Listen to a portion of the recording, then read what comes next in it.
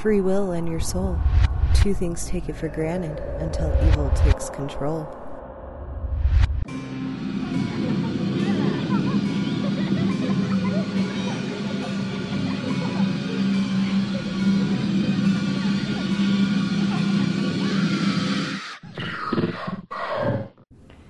Evening, I'm Minder, and welcome to another Friday night with Nightmare Nocturne. If you're new, make sure you hit that subscribe button and the bell icon. That way, you get a new story every week. So tonight's story was requested multiple times. It seems to be everyone's biggest fear. I'm talking about demonic possession. Tonight's story time needs a small disclaimer. It is about demonic possession, and it deals with mental illness as well as religion. Please don't be hateful or anything. I don't want to offend anybody. You are entitled to believe what you want to believe. I just know it's an uncomfortable subject for me, but I'm going to read it, and if you want the full-on creep factor, turn up the volume or put your headphones on.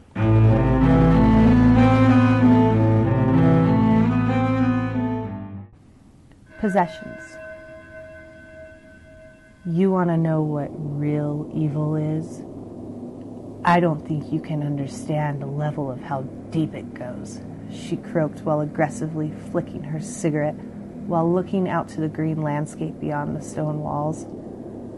I sat there with my notepad and my phone on voice record. I came to this institution to get a one-on-one interview with Miss Catherine about her past. With it being so close to Halloween, I thought a little scary piece would be fun for my viewers. I'm sure you're right, Miss Catherine. I couldn't possibly understand what you went through. No, she gave a crooked grin. You wouldn't know what it's like to lose complete control of your body, your mind, your soul. I gulped and took a sip of my tea to distract my unease. She choked and went back to looking at the hilltops. Miss Catherine, I understand this is a difficult topic for you to discuss. If by any means you don't want to continue on the interview... She growled. Miss Catherine smashed her cigarette butt into the overflowing ashtray, took out another, lit it, and breathed in deeply. Okay, she said while blowing out smoke through her nose. She looked awfully close to a cartoon dragon with her tough, leathery skin and permanent snarl on her face. I'll tell you my story for whatever it is. YouTube, I blurted out. Fine, but no video, she barked. Would you mind if I could just use the audio? Miss Catherine lazily waved her hand in a dismissing manner. I took it as a yes. Okay, let's start. Miss Catherine, I would just like to say thank you for allowing me to document your story. She stared out the patio for a moment and grimaced. I was 16 years old when it had happened. 1988. I was staying over at my friend Betsy's house like I did every Halloween night. Except this time she invited her new guy Bobby over and one of his friends. She inhaled on her cigarette. He had pulled out a Ouija board and said he wanted to try it. Coming from a Catholic family, I was on edge, but at the same time I was 16 and stupid. It was after 3 a.m., and we had turned off all the lights and lit some candles. The lights in Miss Catherine's room flickered a few times, but she paid no mind to it. It worked all right. The planchette started to move, and none of us could figure out who was doing it. It felt like our hands were being pulled. Well, it started out innocent and fun. We contacted a spirit named James. We asked it silly questions, and it would answer. Then Bobby asked why it came to us, and the planchette started to count down, and we all let go. It immediately stopped. We put the board back in the box and called it a night. According to the rules of Ouija, you're always supposed to say goodbye, I said in confidence. She mumbled. Well, nothing seemed wrong for a bit. We didn't even talk about our contact with James. It was all kind of a hushed secret. Then a week later, things started to change. What started to change? She grabbed one of her cigarettes and lit it up. Everything. She looked at me, and her eyes were full of pain. Betsy and I started to fight. I wanted to talk about Halloween night, and she didn't want to hear a word on it. She said I was making a bigger deal than what it was. Bobby and his friends were the ones moving the planchette. Said they wanted to get us good and scare us, and it seemed to have worked if I was behaving this way. Another drag on her cigarette. We stopped being friends. I'm sorry to hear that, I said compassionately. I told her something was happening to me. Things in my room would disappear or move. I felt uneasy every time I go into my room. Betsy said she couldn't feel it and I was making things up. I got angry at her. I used to be nice, you know. I used to be quiet. I find you very nice, Miss Catherine. I was somewhat sincere. I mean, she did make odd growling sounds a lot, but other than that, pretty open. Ha! She cackled. I'm not nice. I hate everything and everyone. You are a waste of my time, little girl. But I don't have much longer. What else do I have to lose? I'm ready for it to be over. This got a little awkward. I don't know what to say. A cold chill started to creep up my spine. We argued some more and she called me crazy. I got so mad I don't remember. Just a TV static and darkness. I guess I had pushed her out my door and she nearly fell down the stairs had not my father been coming up to see the commotion. She screamed our friendship was over and we stopped speaking to another. Another long pause. I remember faking sick just so I didn't have to go to school. I just wanted to sit in my dark room. The sun hurt my eyes. I was tired and Betsy made my life a living hell. Things got much worse around my 20th birthday. I was getting sick and I didn't have the strength to move. Doctors couldn't find out what was wrong with me. I laid in bed most of the days as I was too exhausted from a trip to the bathroom. I felt a fever burning up inside me and it was hot. I had cold chills on my body. When I could sleep, I'd wake from the night terrors. How long were you sick like this? I asked her. Still am, she said nonchalantly. I looked at her again. She was skinny, but I had assumed it was her old age. I shifted in my seat uncomfortably while the lights flickered again. I started to hear the voice 6 months later. It was like being whispered in my ear. It was a soft, cooing voice. Soothed me and helped me to sleep at night. I started to feel somewhat better, but I was still weak. I didn't have the fever as much. I, of course, thought nothing of hearing a little voice inside my head, because we all have one. It didn't directly speak to me. It was just a subconscious moral compass at first. So, in the first 4 years, you didn't think it was anything to do with the contact you had made with James? Yes, well, no. I guess I forgot about the things moving. Being angry and isolated just became a part of my normal routine. I felt fine until I got sick, but even then, it wasn't my first thought. I honestly thought it was a guardian angel looking after me. I had prayed for protection when things started to disappear and move. I had hoped this was my sign. Another cigarette. Jesus, how has this woman lived this long? Doesn't matter what poisons I put inside me, she said. She must have saw the look on my face. Nothing will kill me if it still needs me. I think it eats it up. Loves it. I'm sorry, what was that? I startled. It still needs you? What in holy hell? That's how they get you. They make you think you're speaking to the Lord above, promising to take away the pain and make everything better. I could have anything my heart desired if I wanted. They make you feel like you're doing the right thing. You're filled with lustful impulses and you act on them. Then they take away those feelings. You're left with nothing but your own maddening thoughts. You start to miss the voice, crave it. I didn't leave my room. I sat in the dark waiting to hear it. I was starting to feel an unease now. Her hands were shaking more than before and she was getting a bit fidgety. One night he finally came to me in my dreams. He told me to let go and all my pain would be gone. I awoke in my usual night terror screams. My mother didn't comfort me anymore. They were scared and I knew it. I sat there for what seemed like ages. I finally said yes. What happened next? It felt like my veins were being pumped with tar.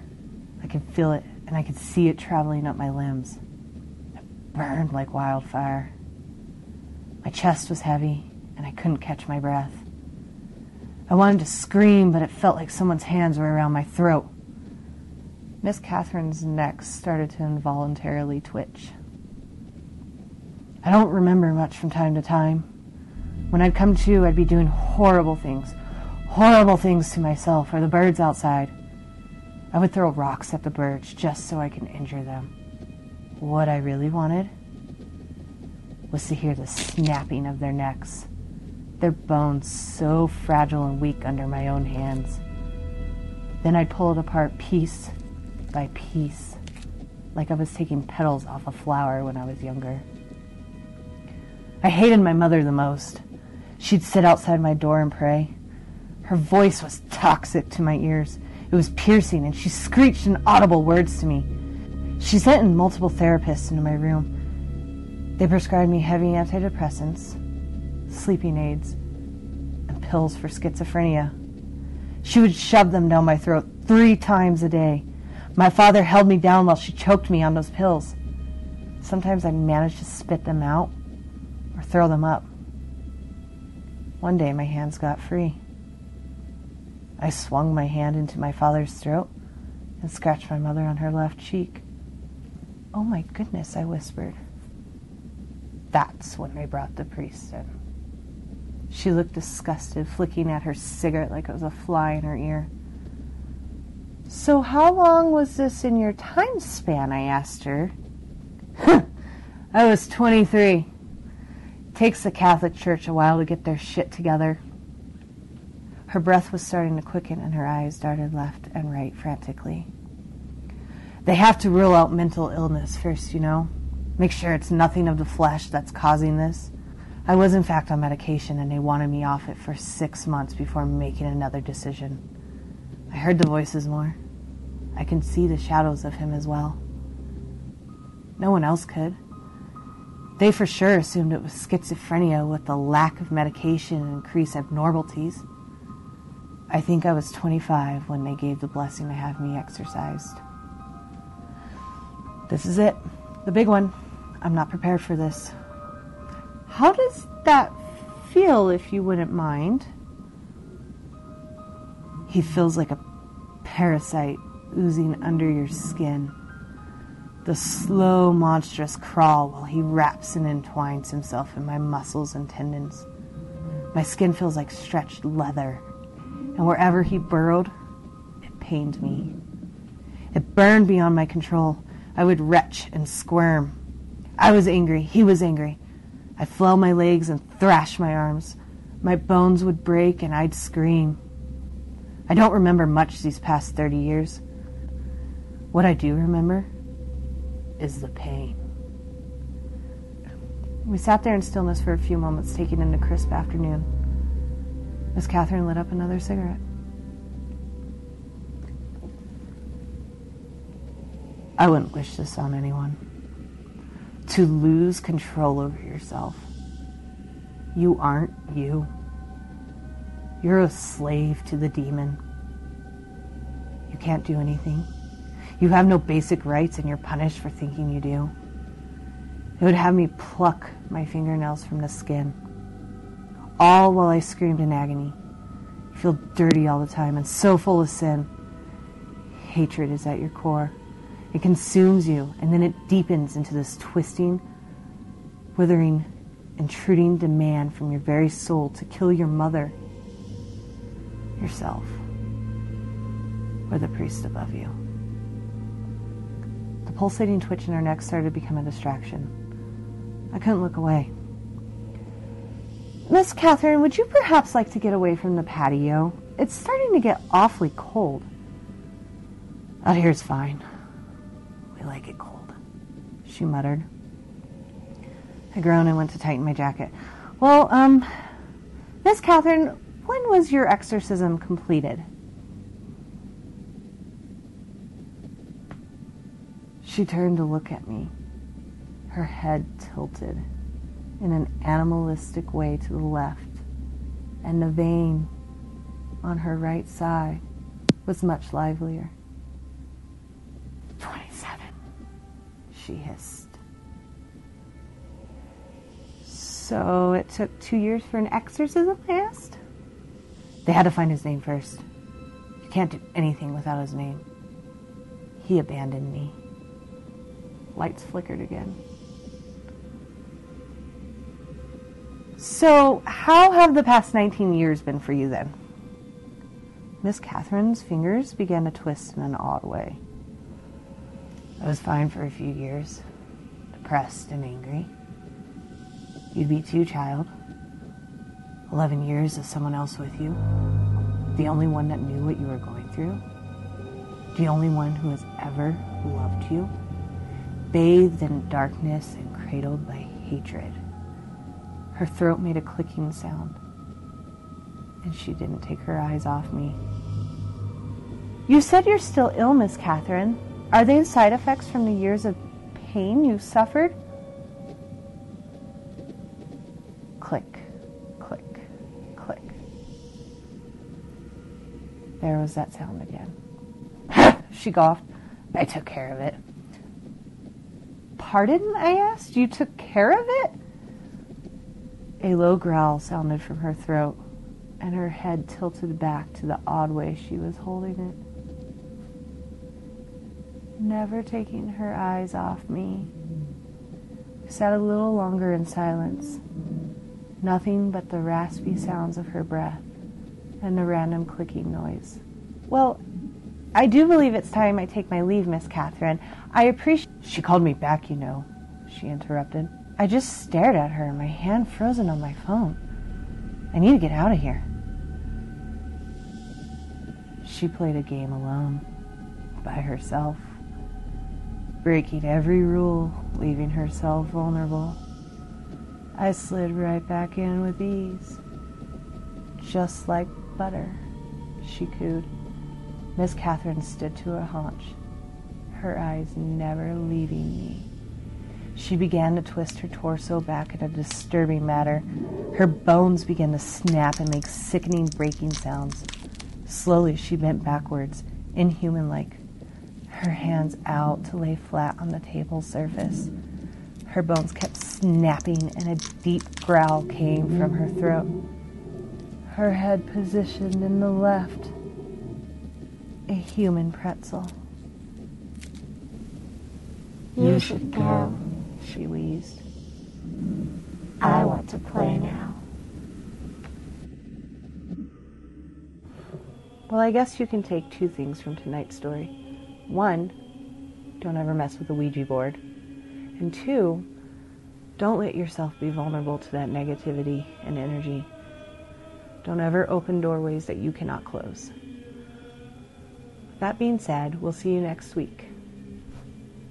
Sleep tight, little monsters.